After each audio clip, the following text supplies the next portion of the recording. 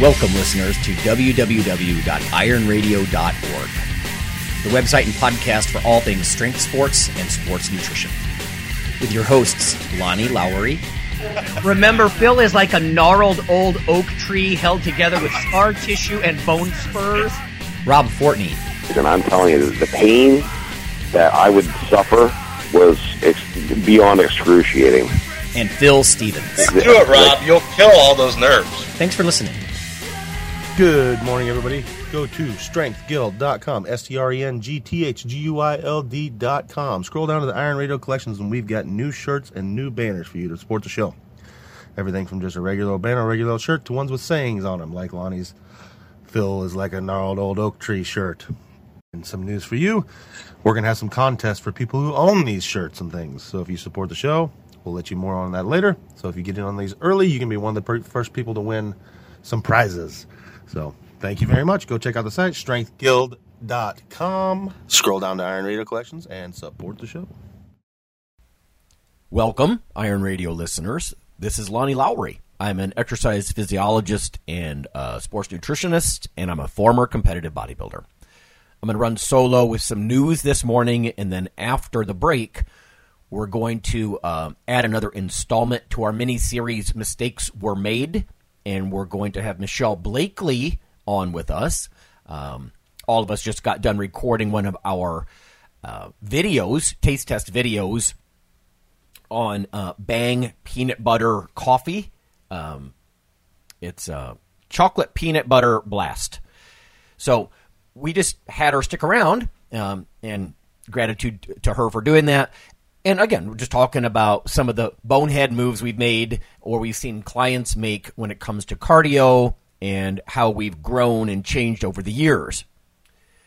Toward that end, I have some news specific nutrient-wise and food-wise to coffee, to ketogenic diets, and to protein, because that energy drink we just tried had 20 grams of protein. So this will be a nice little companion audio to the video that you can check out on YouTube. You just do a YouTube search for Iron Radio, and you should be able to find it. But let's get started here looking at some of the science news. Strength and muscle sport news. I've got a couple of papers here on coffee and tea consumption, both from Britain, it looks like. So you UK listeners might like some of these. Habitual coffee and tea consumption and cardiometabolic biomarkers in the UK Biobank. The role of beverage type and genetic variation. So they talk about how the mechanisms that link habitual consumption of coffee and tea with things like diabetes and carbohydrate handling remain unclear. They basically took dietary, genetic, and biomarker data from the UK Biobank to investigate the role of different varieties of coffee and tea as far as cardiometabolic health. Almost 500,000 participants provided blood samples, completed questionnaires on things like socio-demographic factors, their medical history, diet and lifestyle, and then they did some multivariate linear regression to see where these relationships lay.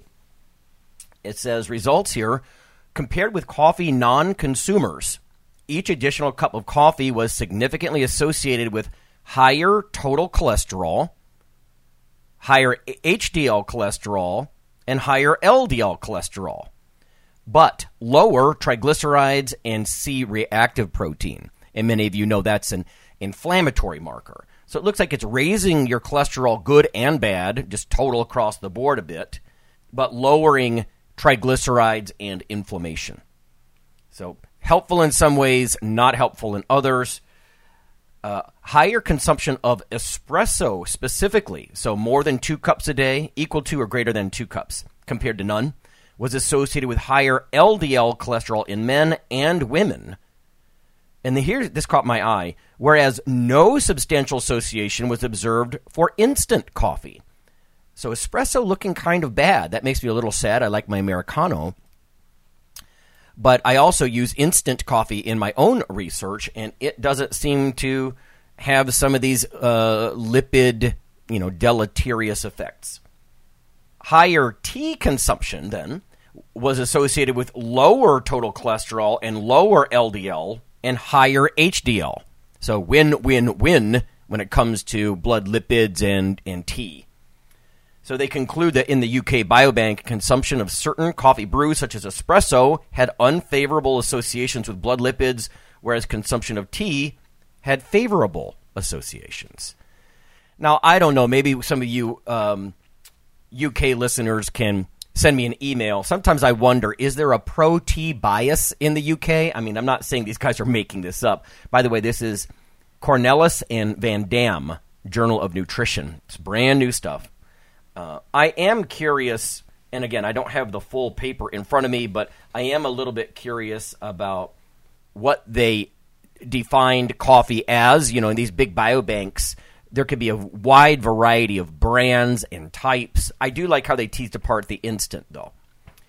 So some interesting, drilling down as far as coffee and tea and how they might affect your health. I suppose the practical tip here that I'm taking from this for myself is I'm going to keep drinking my coffee. I do drink occasional Via from instant coffee from Starbucks, so I'll probably keep doing that. It seems to be sort of neutral as far as its effects. So there you have that one. And then we have another one here. This is through Science Daily. I got this from a colleague at work. It's from the University of Bath. This appeared in, British Journal of Nutrition. Brand new. Drink coffee after breakfast, not before, for better metabolic control. The top line here says, a strong black coffee to wake you up after a bad night's sleep, and that's key, after a bad night's sleep could impair control of blood sugar levels, according to a new study. So the first thing they do is point out that one night of poor sleep is going to have a limited impact. We've talked about this in prior episodes before. Multiple nights, though, bad sleep is going to start messing with carb and fat metabolism and just all sorts of things. But so physiologists at the University of Bath, they asked 29 healthy men and women to undergo 3 different conditions. In one, they had a normal night's sleep, and then they had them consume a sugary drink upon waking. On another occasion, they had a disrupted night's sleep followed by a sugary drink upon waking. And that disrupted night's sleep, by the way, the researchers woke them up every hour for 5 minutes. Oh, that would suck. And then number 3, on the third condition here, the same sleep disruption followed by the next morning a strong black coffee that was consumed a half an hour before the sugary drink. Now, again, I want some definitions here. I should pull this full paper and dig down. But one thing you should always ask when you hear about coffee studies like this is, how do you define a cup of coffee? Now, that seems obvious, but again, it could be instant. It could be pour over, right? It could be espresso or drip brewed or cold brew. You get the idea. What kind of filter? Paper filter or like a steel mesh kind of filter? So there's so many things that come into play here. They just say strong black coffee. It says strong black coffee consumed before breakfast, again, after that disrupted night's sleep, increased their blood glucose responses to the breakfast by around 50%. Now, I'm going to be honest, that sounds very dramatic to me. 50%? Again, especially compared to like the non-coffee disrupted sleep. Anyway, and then they point to caffeine as the potential cause of the insulin resistance. Now, I'm going to be a little critical here. I think we kind of have a handle on that. Caffeine, and this is one of the things I look at in my own research, we do decaf and regular caffeinated coffee because caffeine is going to raise epinephrine, right, adrenaline levels, and it's sort of a fight or flight kind of stimulus. And, you know, adrenaline is a counter-regulatory hormone. It's going to sort of oppose insulin's disposal of your blood sugar. So I'm not that surprised by this. But a quote from Professor James Betts says, put simply, our blood sugar control is impaired when the first thing our bodies come into contact with is coffee, especially after a night of disrupted sleep. We might improve this by eating first and then drinking coffee later, if we still feel we need it. Now, the practical application is, of course, stickier. When you wake up first thing in the morning, I reach for a cup of coffee. I'm not going to eat breakfast and then maybe have coffee later, that kind of thing. I suppose a breakfast might wake you up a little. The head author on this was Harry Smith, and the title of the actual scientific article is Glucose Control Upon Waking is Unaffected by Hourly Sleep Fragmentation During the Night, but is impaired by morning caffeinated coffee. So that sort of combination seems to be what's pretty rough. Of course, population specificity is going to matter there as well. I'm looking at healthy, exercising, physically active college students, essentially, who tend to use coffee as a pre-workout and as well as waking up in the morning. But, of course, my population that I study is going to have better glucose control, probably. If this is a Gen Pop study that I just read to you, then they're not going to be as good of carbohydrate handlers, if you will, compared to the subjects I look at. We did not see that the caffeinated coffee was really messing with their carb handling. We did something very similar. We fed them instant or regular coffee a half an hour before, essentially a 50-gram carbohydrate challenge.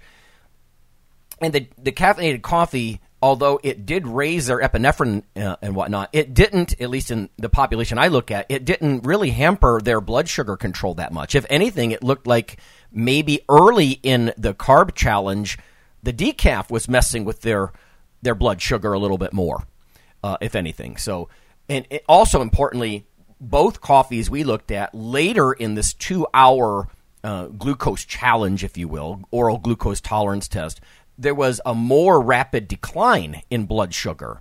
And we were speculating that's because of some of those bioactives, those antioxidants in the coffee. So maybe there's a population specificity issue there, but it's not surprising that strong caffeinated coffee, if you get a couple 100 milligrams of caffeine in you, even from coffee, that it might actually mess with your blood sugar a little bit in that immediate meal. But that's enough for the coffee. Let's look at two more here. One is on ketogenic diets from the Journal of Nutrition, and the other is about protein supplementation and appetite, and that's from Advances in Nutrition. So these are some journals associated with my society, one of my societies, the ASN. So in the first one here, we have a letter to the editor, actually, by Shivam Joshi, Joshi, and Joshi seems to be counterpointing, right, arguing with some earlier work. The title here is Ketogenic Diets, Risks and Downfalls. Now, if you're really excited about low carb and keto, like so many people are in the fitness world for the past, half a decade or so, this might be sobering, but again, don't try to just pick it apart. Let's just look at what's here, remembering science doesn't always care what you want. It says the recent article by Ludwig, although thought-provoking, is not a complete representation of the literature regarding carbs and their use for weight loss. Notably, diets full of unrefined carbohydrates are equally healthful, if not more so. So again, he's trying to argue for unrefined carbs instead of just no carbs. It says, first, not all meta-analyses have shown that carb restriction is superior to fat restriction. Some have indeed shown the opposite. Furthermore, research suggests that some of the weight loss with low-carb diets is water loss or worse, lean body mass loss. So that's been my concern. I recently penned a chapter for the NSCA on dietary fat, including some trends like ketogenic diets. And that's a concern of mine, too, looking at the literature. It's not a lot. It's not enough to really tank your performance and that kind of thing. It wouldn't be dramatic. But there is concern in the literature about this. In fact, for decades, we were taught in clinical settings that carbohydrates are protein-sparing, muscle-sparing. In any case, it says, in some studies, lean body mass loss was actually greater in participants consuming the low-carb diet than those consuming the low-fat diet. So, sort of a concern. Further, weight regain after weight loss is a concern in a randomized controlled trial with prolonged follow-up. Weight regain after an initial loss at 6 years, so they really tracked these guys for a long time, was greatest with low-carb diets. So the people who lost weight on the low-carb diet regained more than the ones that were on like low-fat diets, let's say. So the low-carb dieters regained 4.1 kilograms in that multi-year follow-up, and the low-fat and Mediterranean diets they compared it to only regained 2.7 and 1.4 kilograms, respectively. So roughly double the regain, it looked like, after some successful restriction. It says, Ludwig then points out the lack of consumption of carbs is a long-standing thing in populations like the Inuits, but then they go on to say that the Inuits have had a higher prevalence of heart disease that's actually comparable to the Western population, and that may be due to their high fat intakes. In fact, this author, Joshi, argues that evolutionary anthropologists argue for increased consumption of unrefined carbohydrates. So interesting, again, he's making counterpoints against keto diets here, and it's worth looking at this stuff. Even if you love keto and it's working for you, staying balanced is key. It says, finally, Ludwig asserts that low-carb diets have shown a significantly higher energy expenditure. So, of course, when you diet, you don't want your metabolism to slow down, which it will tend to do. And this is saying higher energy expenditure in the low-carb diets, the keto-like diets, of about 200 to 250 kcal per day. But he points out that has been challenged by statisticians. There was a little bit of mathematical gymnastics to make it look like that. And when you analyze it differently with different stats, it doesn't look like there's that superior energy expenditure on the low-carb diets. And then he just sort of concludes, optimism in medical science should be grounded and evidence-based and not selective. So again, the counterpoints are appreciated. Again, that's Journal of Nutrition. And some sobering stuff if you're really into keto. This isn't going to necessarily sway me that keto is good or bad, but it's good to look at evidence on both sides. Maybe there are population specificity issues here. There are different, genetic variants in the population, things like that. Interestingly, that Bang Keto coffee we just looked at, although low carb, it had 6 grams of carbohydrate in a can, I believe. Only 4 of those would be digestible carbohydrates because 2 are fiber. But it only had 2 fat, presumably from the MCT that they added, the caprylic acid, the 8-carbon fatty acid that they put in there in triglyceride form. But anyway, 2 grams of fat. So it was lower carb, but it wasn't real high fat like you would think perhaps a lot of keto products might be. Maybe they're trying to keep the calories down. Anyway, we have one more here. This is the impact of protein supplementation on appetite and energy intake in healthy older adults. So this is a meta-analysis. This was interesting to me. Again, population specificity matters. We've got some older folks here that they're looking at, but it was a little surprising. So what do they have to say here? Protein supplementation is an attractive strategy to prevent muscle loss in older adults. However, it could be counterproductive if it suppresses their appetite, right? Because we need to keep them eating calories to maintain their weight. They searched Medline, the Cochrane database, and some others up through June of this year for adults that were 60 years old or more. They found 22 studies, 9 acute and 13 that were longitudinal studies, involving 857 participants, 331 males and 526 females. In the acute studies, appetite ratings were suppressed in 7 of the 24 protein arms. So it says for acute studies reporting energy intake, test meal energy intake was reduced following the protein preload compared with control. Only about by 40 kcal on average. There's a pretty big swing, though. And this is what's not surprising to me. Usually protein has a very high satiety value. I've seen studies that it's the most filling when you include some protein in your breakfast, etc. Now, it says, however, when energy content of the protein supplement itself is accounted for, the total energy intake was greater when they were given protein. Now, I would caution people to overconclude here, because if you include the protein kcal, I think we need to remember that protein calories are very unlikely to become body fat, for example. But from purely an energy perspective, okay, we can count that 4 calories per gram in the protein preload. Anyway, it says in longitudinal studies, 12 of them, they showed that higher protein intake had no impact on daily energy expenditure. Now, so you could look at this in different ways. You might say, oh, protein's not good for dieting then. It doesn't really drive you into a negative energy balance. Or you could say, listen, bro, I'm trying to gain weight, and if I eat protein, it's not going to suppress my appetite so much that I can't eat other foods. I can't eat the fuels, right? Because protein, of course, not a preferred fuel. Carbs and fats would be.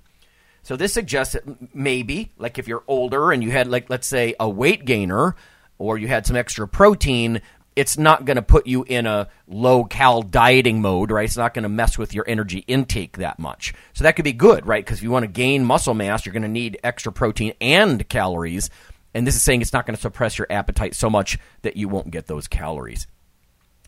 Concluding here, while appetite ratings may be suppressed with acute protein supplementation, again, that's not the surprising part, there is either a positive effect or no effect on total energy intake in acute and longitudinal studies, respectively.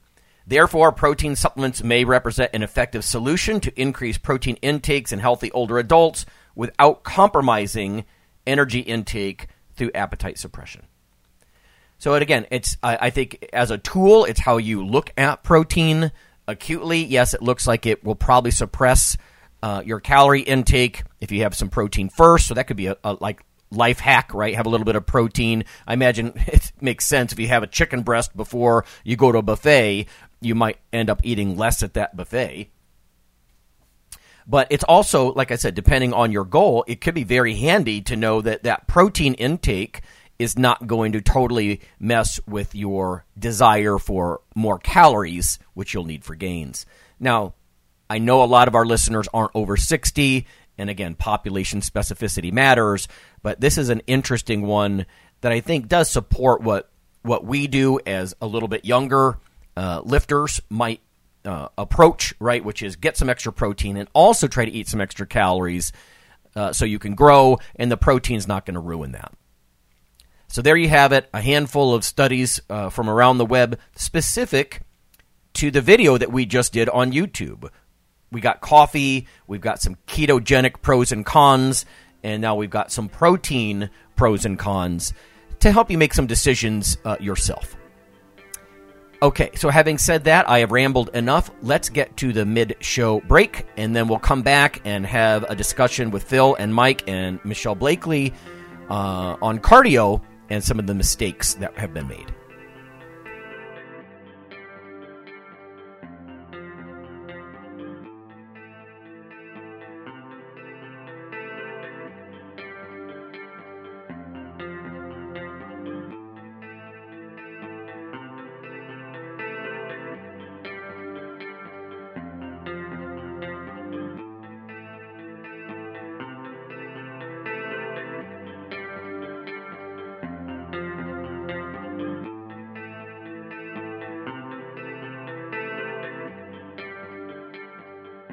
Hello there, ladies and gentlemen. Yeah, you know who this is.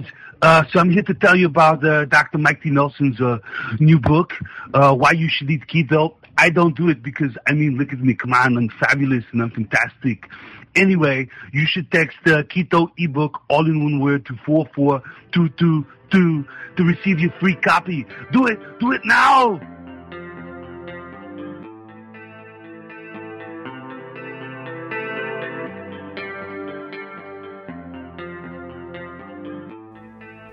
Okay, listeners, after more than a decade of joining us on the podcast airwaves, you can now also become viewers on YouTube. This is not our usual simple backup of the audio show, but rather a growing body of video taste tests covering various foods of interest to nutrition enthusiasts, bodybuilders, and powerlifters. From within YouTube, simply search for Iron Radio Taste Test or Nutrition Radio Taste Test. In about 15 minutes, we cover taste and texture similar to other products, usefulness to the co-hosts, and whether we would recommend the product to certain clients. You may even want to watch our podcast feed or Facebook group for which products are coming down the pike so you can taste test them with us. Join us for this new monthly project.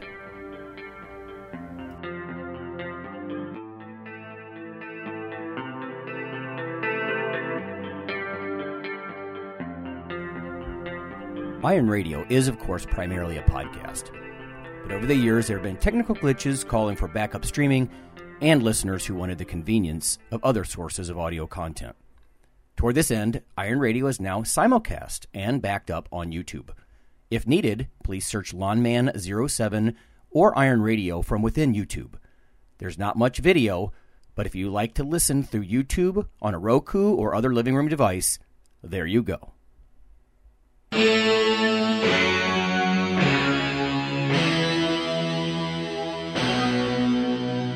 Like your weekly fix of Iron Radio?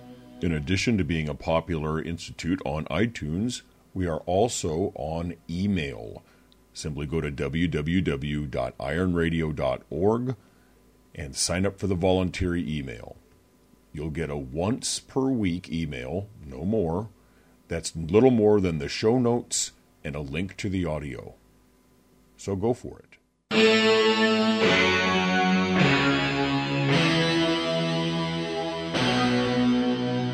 All right, welcome back, everybody. It's Phil and Mike and Lonnie, and Michelle Blakely is going to rejoin us today. We want to revisit or make another installment in our little mini-series, Mistakes Were Made, and this time it's going to be about cardio. So I think a lot of course, yes, you can rely on scientific literature and all that, but also personal experience. I mean, there's lots of ways to educate yourself. And so I wanted to touch on a few of the things that maybe we've done wrong in the past when it comes to cardio. And again, a lot of this is going to be goal dependent, of course, but always trying to keep in your mind, some interest in strength and muscle mass and that kind of thing. But where does cardio fit in? Where have we made some mistakes with that? I just wanted to start in real quickly. One of the things that I used to do was pre-breakfast just walk uphill on a treadmill, the old bodybuilder thing, like direct fat oxidation kind of thing. Strong cup of black coffee, get on the treadmill fasted, and just walk uphill for 45 minutes. That actually works great in combination if I'm periodically reducing my carbs, like progressing the carb restriction over 20 weeks. So combined with diet, that works great. But when I've done that in the past by itself, I can't say I really got very lean doing that, right? Like if you're just eating your regular diet all the time, outside of that little window of cardio, you can't expect that much. I mean, exercise by itself, it tends to have more permanent effects, but they're not huge in magnitude, like when you're really cutting calories and carbs and other things, right? So, but I will say this.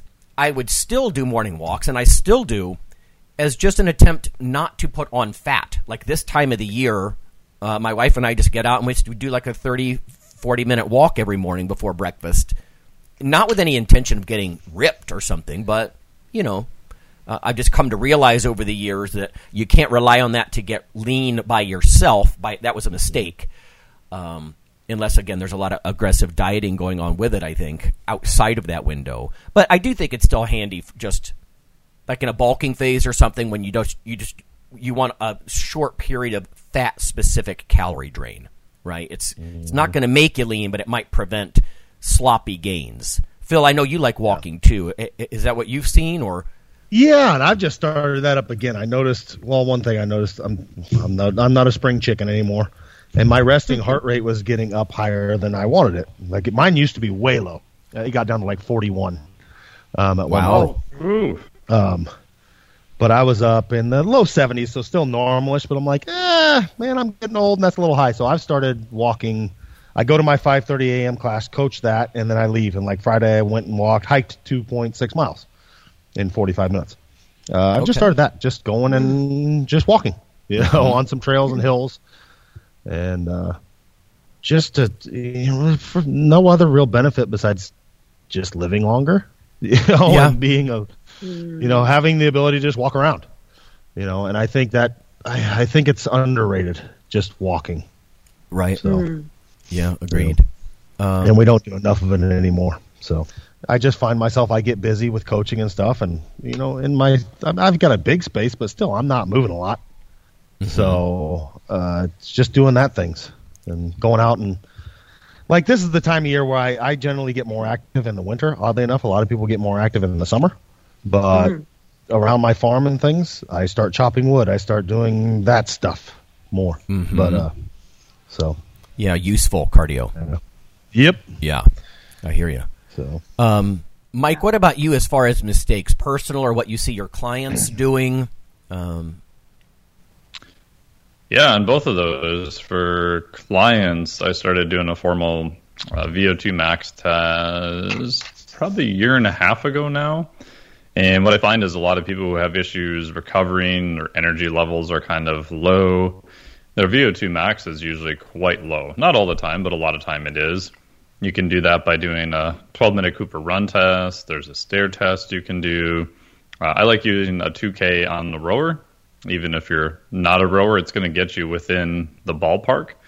And there's normative data on VO2 max. So if you're in the bottom, like 20%, yeah, you probably want to work on that, even if you're just a lifter. If it's, 50 to 75%, maybe. Depends on, where you're at and what we're trying to do. My cutoff is if you're 75th percentile, you're probably fine, unless you're really trying to be a competitive rower or competitive endurance athlete. So that's worked pretty good because I think the biggest mistake I made personally is probably 6 or 7 years ago.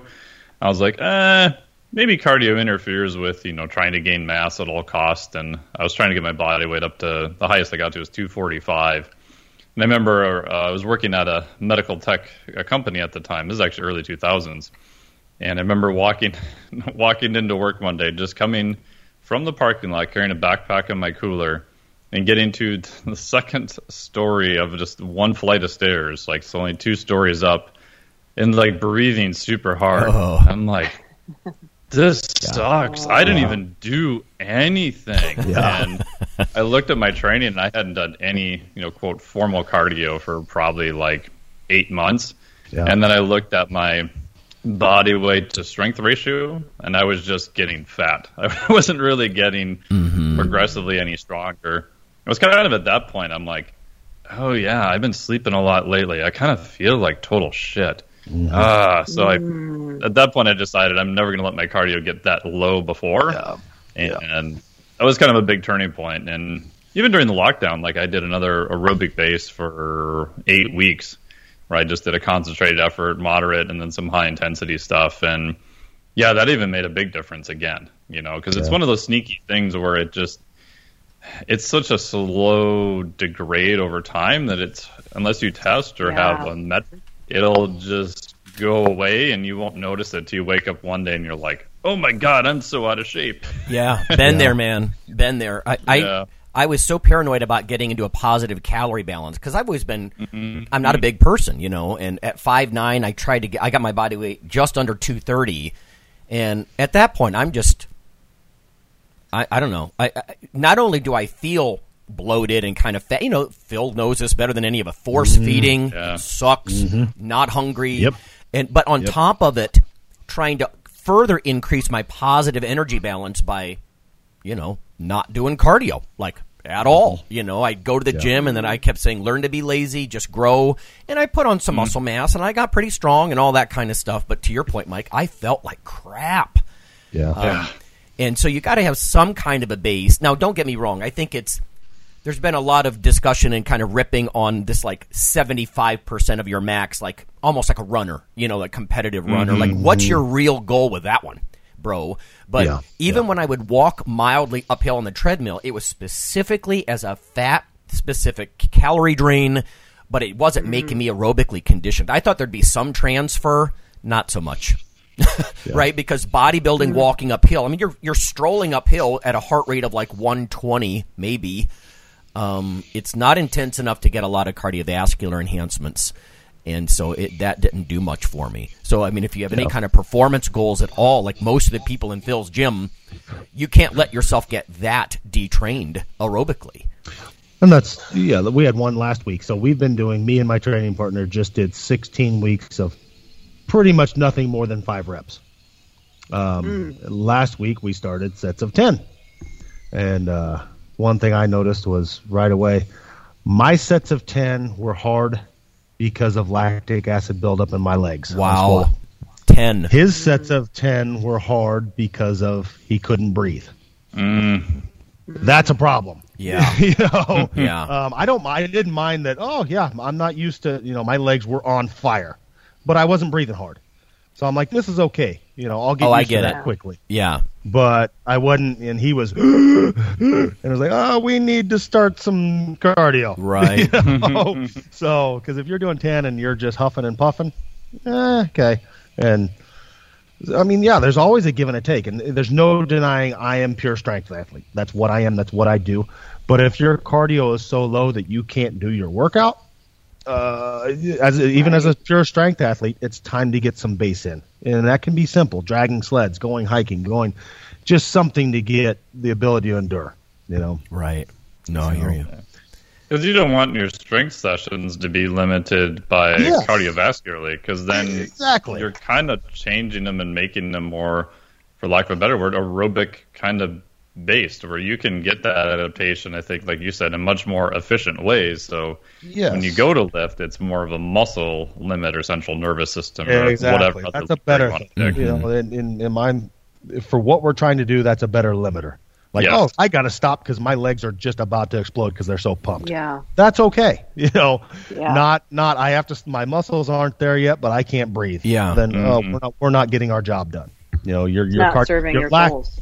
Your lack of cardio is limiting your potential to get gains. You guys, I am hearing some gold nuggets here. One is whether it's lactate burning or breathing, like hyperventilating at fewer than 10 reps, you've got a problem, right? Yeah. Like both of those suggest either local tissue hypoxia kind of thing or, well, you have to be careful with that one, but lactate, and acid buildup in your tissues or like literally cardiorespiratory. 10 reps should not be high rep. If that's a good rule of thumb, I think. If 10 reps is high rep for you, you might not want to do, go back to your sets of 3 to 5 for the next half a year. You're just going to get worse. And, I mean, I'm not saying it was lightweight. Like mine were at 485 for a 10. Oh, yeah. It's heavy. Wow. But luckily I was like, okay, I'm not breathing hard, but that's a reason for me to, okay, I'm going to keep up my kettlebell swings and my hiking. I'm doing good. I don't want to lack that again. And then on the other end of the spectrum, this has been, 18 years ago now. I was kind of at the other end, and it was talking to Lonnie, that I was running numerous times a week, like 8 times a week plus lifting, and I wasn't getting lean. Oh. And it was talking to Lonnie. It was like, you're running too much, bro. Don't want to throw on a vest and just walk. Mm-hmm. And once I did that, I started getting leaner and getting more muscular. I was just doing too much, and that's back when my heart rate was like 41. It was like, oh, okay, I was doing so much cardio that I was fighting my own goal of getting jacked. Yep. Yep, totally. So. That's a common beginner mistake. I mean, when I stopped doing the taekwondo and the jogging and I put on 20 pounds in like 3 months, man. Exactly. I literally got leaner. I stopped running and I got leaner because I was actually building muscle. Mm-hmm. I just wasn't able to. Mm-hmm. Part of that is just the threshold too, where you're kind of in that. I've noticed if you're in the moderate zone and you just do too much there, even splitting it out like Lonnie was saying, or you were doing like lower intensity hikes, walks, things like that, and maybe a few higher intensity sessions, but I think that moderate to 60 to 75% of VO2 max, where it's work, but it's not incredibly hard. People tend to do too much in that zone, and that makes it harder to recover from too. Yeah, and I think it's also with what I was doing. If you're running a lot, your body just doesn't want to put on Yeah. It doesn't want to be heavier. Yeah. It's the running a lot. It's your body's like, no, we probably stay light. We don't want a bunch of extra muscle because that's hard to carry around. Yep. Yep. So, Michelle, what about you? Done a lot of cardio in your life? what's some lessons or mistakes? So actually, So my cardio mistake, love the title, Mistakes Were Made, that's great, was actually before I became a fitness professional. So I was really fit as a kid. I was a swimmer and active and, did lots of things. And then I was a really late bloomer, though. So, I was a peanut when I graduated high school. I was 5'4", I think, and I'm 5'9" now. And so that was really odd for me, for my whole body to change. And then at the same time, I was pursuing a dance degree. I was really late to the game with that. And that's a very specific, it was modern dance, so it's a very specific type of work as an athlete, right? You usually have really intense, sprints of 30 seconds or 2 minutes, and then you stop and you rest, right, in terms of your day. Well, I had put on weight where I'd never put on weight before because I was hitting puberty so late and body was changing and the college overeating and the whole thing, drinking for the first time. And so I was like, oh, okay, I'll run, right? I'll try to lose this weight by running. And I would, I'm taller, I've got more weight on me now, and I would try to run so fast. I would try to sprint for 30 minutes, and I could get to 12 minutes or so, and I was just dying. And it wasn't my legs, right? It was my lungs and my heart, and it didn't work, right? It wasn't helping at all. And so then when I learned more about, exercise and how things really work and the science behind some things, I, of course, made changes and were more effective. And then really, for me, I just fell in love with strength training for hundreds of reasons. And I used that, actually, which was so much more effective for me in, weight loss and maintaining things and having the physique that I wanted at the time. But now, fast forward 20-some years, kind of what, some of you guys were referencing, I'm very surprised to say I'm loving cardio because I'm finding the mental health benefits and the release when I'm done. So, single working mom during COVID, we've got this lap near my house. I'm really fortunate. We've got this trail and I need to keep my kids with me, but try to find a way to get in cardio. And I'm not I don't love a class in my living room, on YouTube or whatever kind of type things as much. So I'll run while I put them on the bike and they have to keep making the laps while I'm running. And I don't really, and I'm kind of slow. I'm not going very fast. And I'll do the same thing with the bike at this, arboretum near me, where I'll just get on and I'll bike. And for me, it's more a window of time. And I'm sure, one of you could very easily speak to the science of it, but where I'm no, I'm just going to do 30 minutes. No, I'm just going to do 40 minutes. No, I'm going to do an hour. Where I'm just going because it feels good. Yes, the first 4 minutes do not feel great. I'm a former modern dancer. There are aches and pains. I have, labral tears. There's all kinds of things. But once I get going, it just feels so fantastic. And then when I'm done, I feel so, fantastic.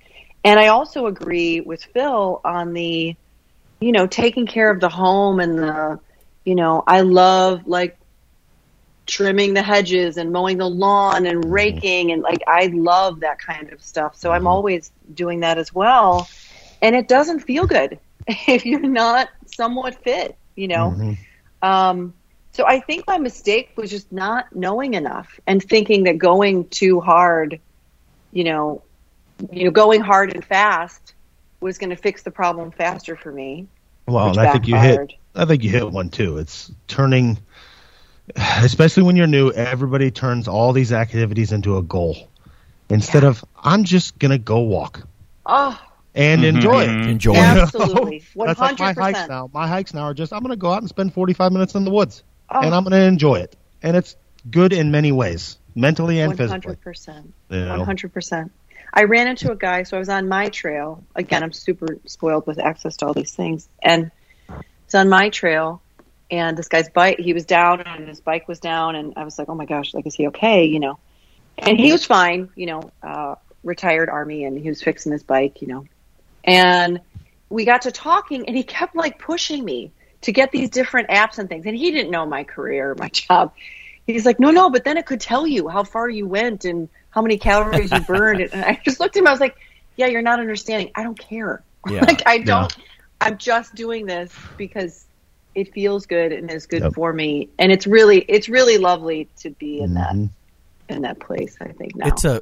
It's a good lesson for a lot of lifters, I think. Like, you know, the cardiovascular fitness can be actually a side effect of going for a hike. And I've really fallen into that too. And I hear what you guys are saying. A lot of our listeners like, you guys are old because, you know, it hurts to start doing something. And then once you do it, it's just such a payoff. You start loosening up, getting warm and enjoying it. Or even if it's not for fitness, like I got no problem with weighted walks or hiking and that kind of stuff. Just for its own sake. And then the fitness is a nice, you know, the cardiovascular base is a decent, you know, outgrowth of that, even if it's not the main point kind of thing. Yeah. I like that a lot, especially for lifters, you know. Yeah. And this might be a good message for some of your lifters that are open to it, you know, and I know sometimes they bring the softer side of things to the table, but, she's doing fabulously now, but like my cousin, who's definitely more like my sister, you know, it's hard for her. You know, not everyone in our lives is in fitness, is in, you know, powerlifting, is in, you know, the science of what we do. But so it's really hard for some of those people when all people want to do socially is eating or sitting or drinking. Yeah. So, you know, for me, it's really lovely that any of my friends or people in my life, like, they know, oh my God, yeah, I need to go for a walk for an hour and a half and talk with, you know, catch up with Michelle instead of going to have an indulgent dinner, you know, somewhere or sitting. That, like, we can be that for people in our lives too, and kind of get both the mental health and social benefits too, because it's lovely. At our advanced age, all of us are. We're all the same age, but speak for yourself, Phil. Yeah, we're all in that age group too. Where if you look back, like a big part of our social life as kids, as children, was literally like just being active. Yeah, you don't see that much anymore. But we played pickup basketball, football, baseball, dodgeball, and none of us ever thought about the fitness aspect of it. We just went out and had fun. Nerf football. And it's good to bring that back into your life. Yes. You know, just go out, do something, and enjoy it for just what it is. Yeah. And you'll have many more benefits besides the physical aspect of it. Just go have fun and be active. Yeah. Frisbee, you know? Especially once people get caught up in the physical culture and you start turning everything into a calorie burn. And that mentally just beats you up too. It's just go. It's easy to say it. Just go walk and have fun. But then in the back of their mind, they're still thinking, "Oh, I need to pick up my pace. I need to." But no, just listen to the damn birds and walk. You know? Yeah. And that's really powerful coming from this panel. So hopefully it. Yeah, I saw that so much that even in the Flex Diet search, shameless promotion, but I differentiate between exercise versus recreation because I saw a lot of, especially fitness professionals, who wanted to turn exactly what you guys said, everything into exercise. Or exercise, you have a point, you have a goal, you've got some metrics, you're probably doing at least some measurements.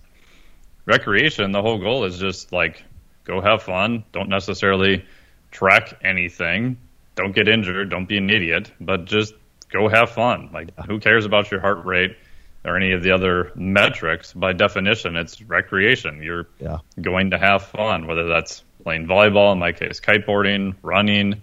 Doesn't matter what it is.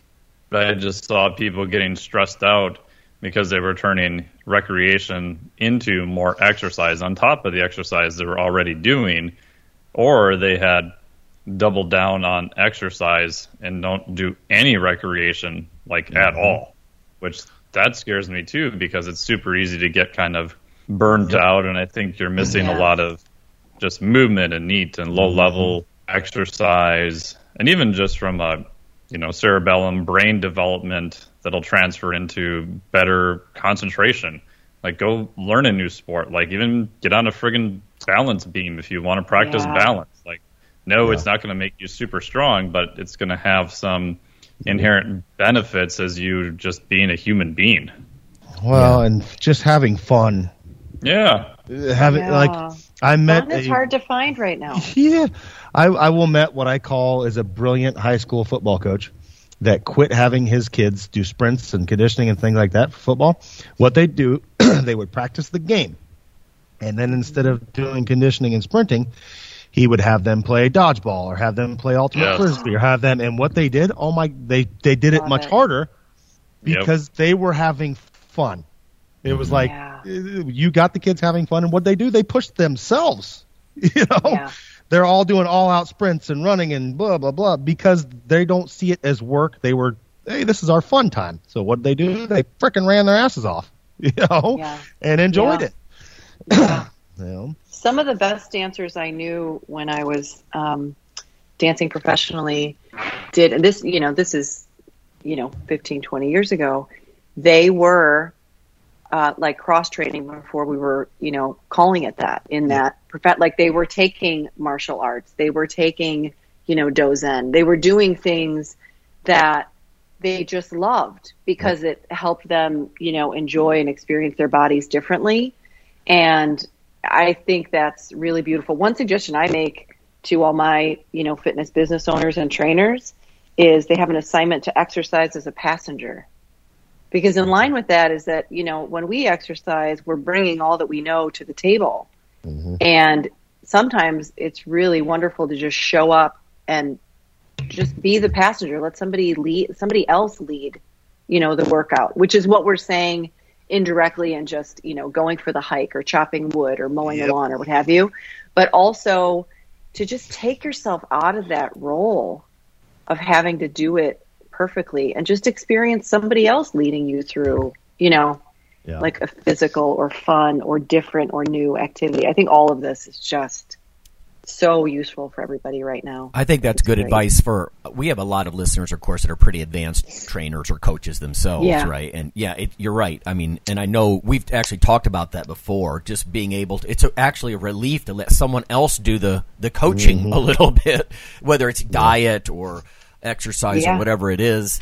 And so you're right, because you fall into it. We've all got our certain ingrained opinions, and it's just the relief of letting somebody else. I think a lot of what we're saying here is especially good for off-season stuff, how different it is than my obsessive 2 fingers on my carotid artery counting, getting my pulse rate for exactly 45 and then 55 and then 65 minutes week after week. And now, if you're going to get ready for a contest, you have to be meticulous. That's in season. That's a little different, right?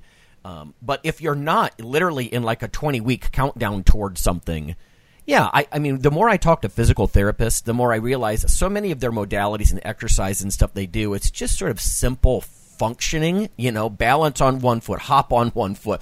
You're getting these different neurological motor patterns and maybe little assister muscles or whatever it is, just, It just seems much more holistic and beneficial overall than just that foot over foot on a 4% treadmill for the next hour, damn it.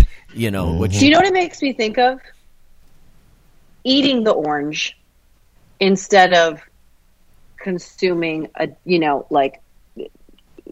processed juice of an orange. Yeah. Right? Yeah. Like, how there are different fruits and vegetables that, yes, they have this certain aspect that's so fabulous for us, but it really only works when you eat the whole thing. Yeah. We can extract it all we want. Yeah, we're getting some benefit. Mike, please jump in and tell me if I'm mutilating the science. But yeah. And also, you know what I was thinking too, Lonnie, when you were describing that? How much we laugh or smile when we're just talking with a friend on the hike, or, the satisfaction of like that one swing and chopping the wood, just whoop, like lopped it, right? And like there's some of that with more formal exercise with specific goals, but gosh, it's just fun sometimes to play. Yep. Right. My last comment on learning a new skill, it's good to remember what it's like to suck at something too. Because I think especially if you've been doing fitness so long and you're teaching new people, it's easy, and I know I've done this in the past and try not to fall into this trap now. Why can't they just squat? Why can't they just... Well, they have never done it before. It's their first rep. And if you've done things you're always really good at, it's easy to forget what it was like to suck at something. And then you go try something new and get your ass handed to you. You're like, oh, yeah. Oh, learning. Oh, okay. Yeah. You know, Mike, I've heard Buddhists call that the beginner's mind, right? Like that eager discovery phase. Like, yeah. And that's what the fun thing you could do, I think, with a lot of cardio is do something that's novel. And that's got to be great for, you know, like neurocognitive development kinds of things, you know, like they talk about older people to prevent dementia and cognitive decline, learn something new, you know, practice something new. And that beginner's mind, I think, is something we, especially like the veterans that listen to this, might forget. That's a good point. Mm-hmm. The other element to that, Mike, that you bring up that I've talked with my business owners about too, is then it can expose you to other, you know, people in your community or businesses in your community or, you know, practitioners in your community. Definitely. That could be things for your clients to enjoy, right? Like I remember, you know, I went for a stand-up paddleboard lesson by myself on Lake Michigan, you know, when I was training clients. And then, oh yeah, that's right, you're kiteboarding. You'd love that. And so then I got a great shot of me falling off the board. And, you know, so I told all my clients, go. This was so fun. So different, enjoy it, you know, and was it their heart rate at 75% elevated for 35 minutes? No, but who cares? Like, yes, right. It builds that community. And, you know, for those of you that are big on social media, it could be that, you know, that whole handle, hashtag sharing, you know, kind of type fostering of connection there too. But that's a really beautiful component and something we really need right now with small business owners taking such hits and our clients being really starved for, you know, new, great, fun, healthy things to do. Mm-hmm. Yeah. Let me summarize some of what we're saying, I think, as we kind of wind this down. I think off season, find something you enjoy, you know, and try to, without being too meticulous, find that sweet spot of like frequency, you know, times during the week and intensity. You know, for me, it sounds like similar to Phil in a way, is hiking fits that bill really nice. You know, you can, there's up and down on the intensity meter. I'm not really calculating much, but I just go do that kind of stuff. I think in season or with more formal stuff, we also hit on some things too. Like if you're having major like acidity buildup in muscles and from single repetition sets, or you're so winded and gassed and panting that you can't do 10 reps, or like if you're maybe monitor your rate of perceived exertion, you know, something that used to be a 6 on a 10 scale is now a 9, right? Because you're so gassed. Monitoring some of those things on the in-season side of thing, the more formal fitness, are nice little things as well.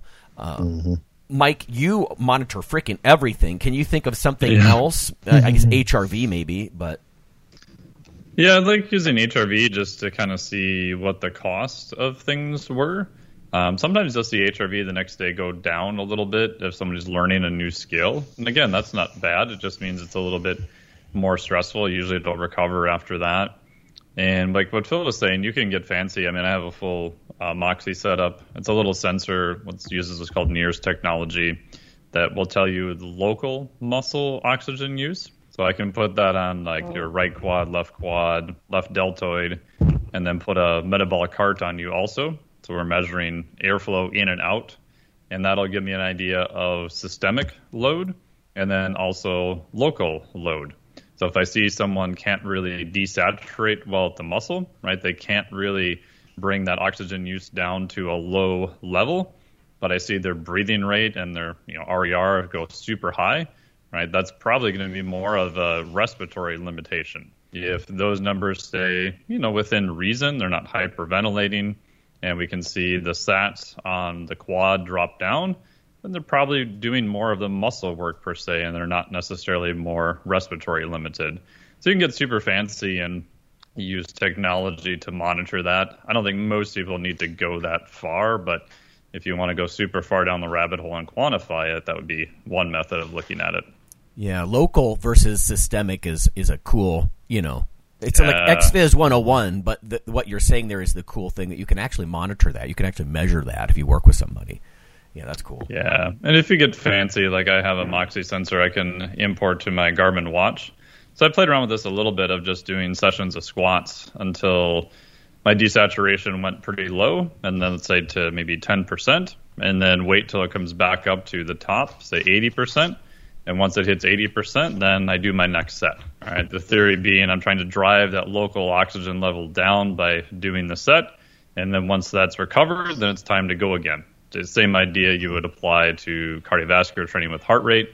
You're just using a different metric to make it more muscle specific in this case. Yeah, right on. All right. I think we touched on a lot of that stuff, a little bit of personal stories or what we've seen from other people. Hopefully that will, guide people not to make some of the same mistakes. I mean, I've done some bonehead things myself, right? Big time. So maybe we can prevent that. All right. That's going to be it for today. So I'll see you next week, everybody. Okay. Thanks a lot, guys. See you. Bye-bye. Thanks, guys. Bye. Yep.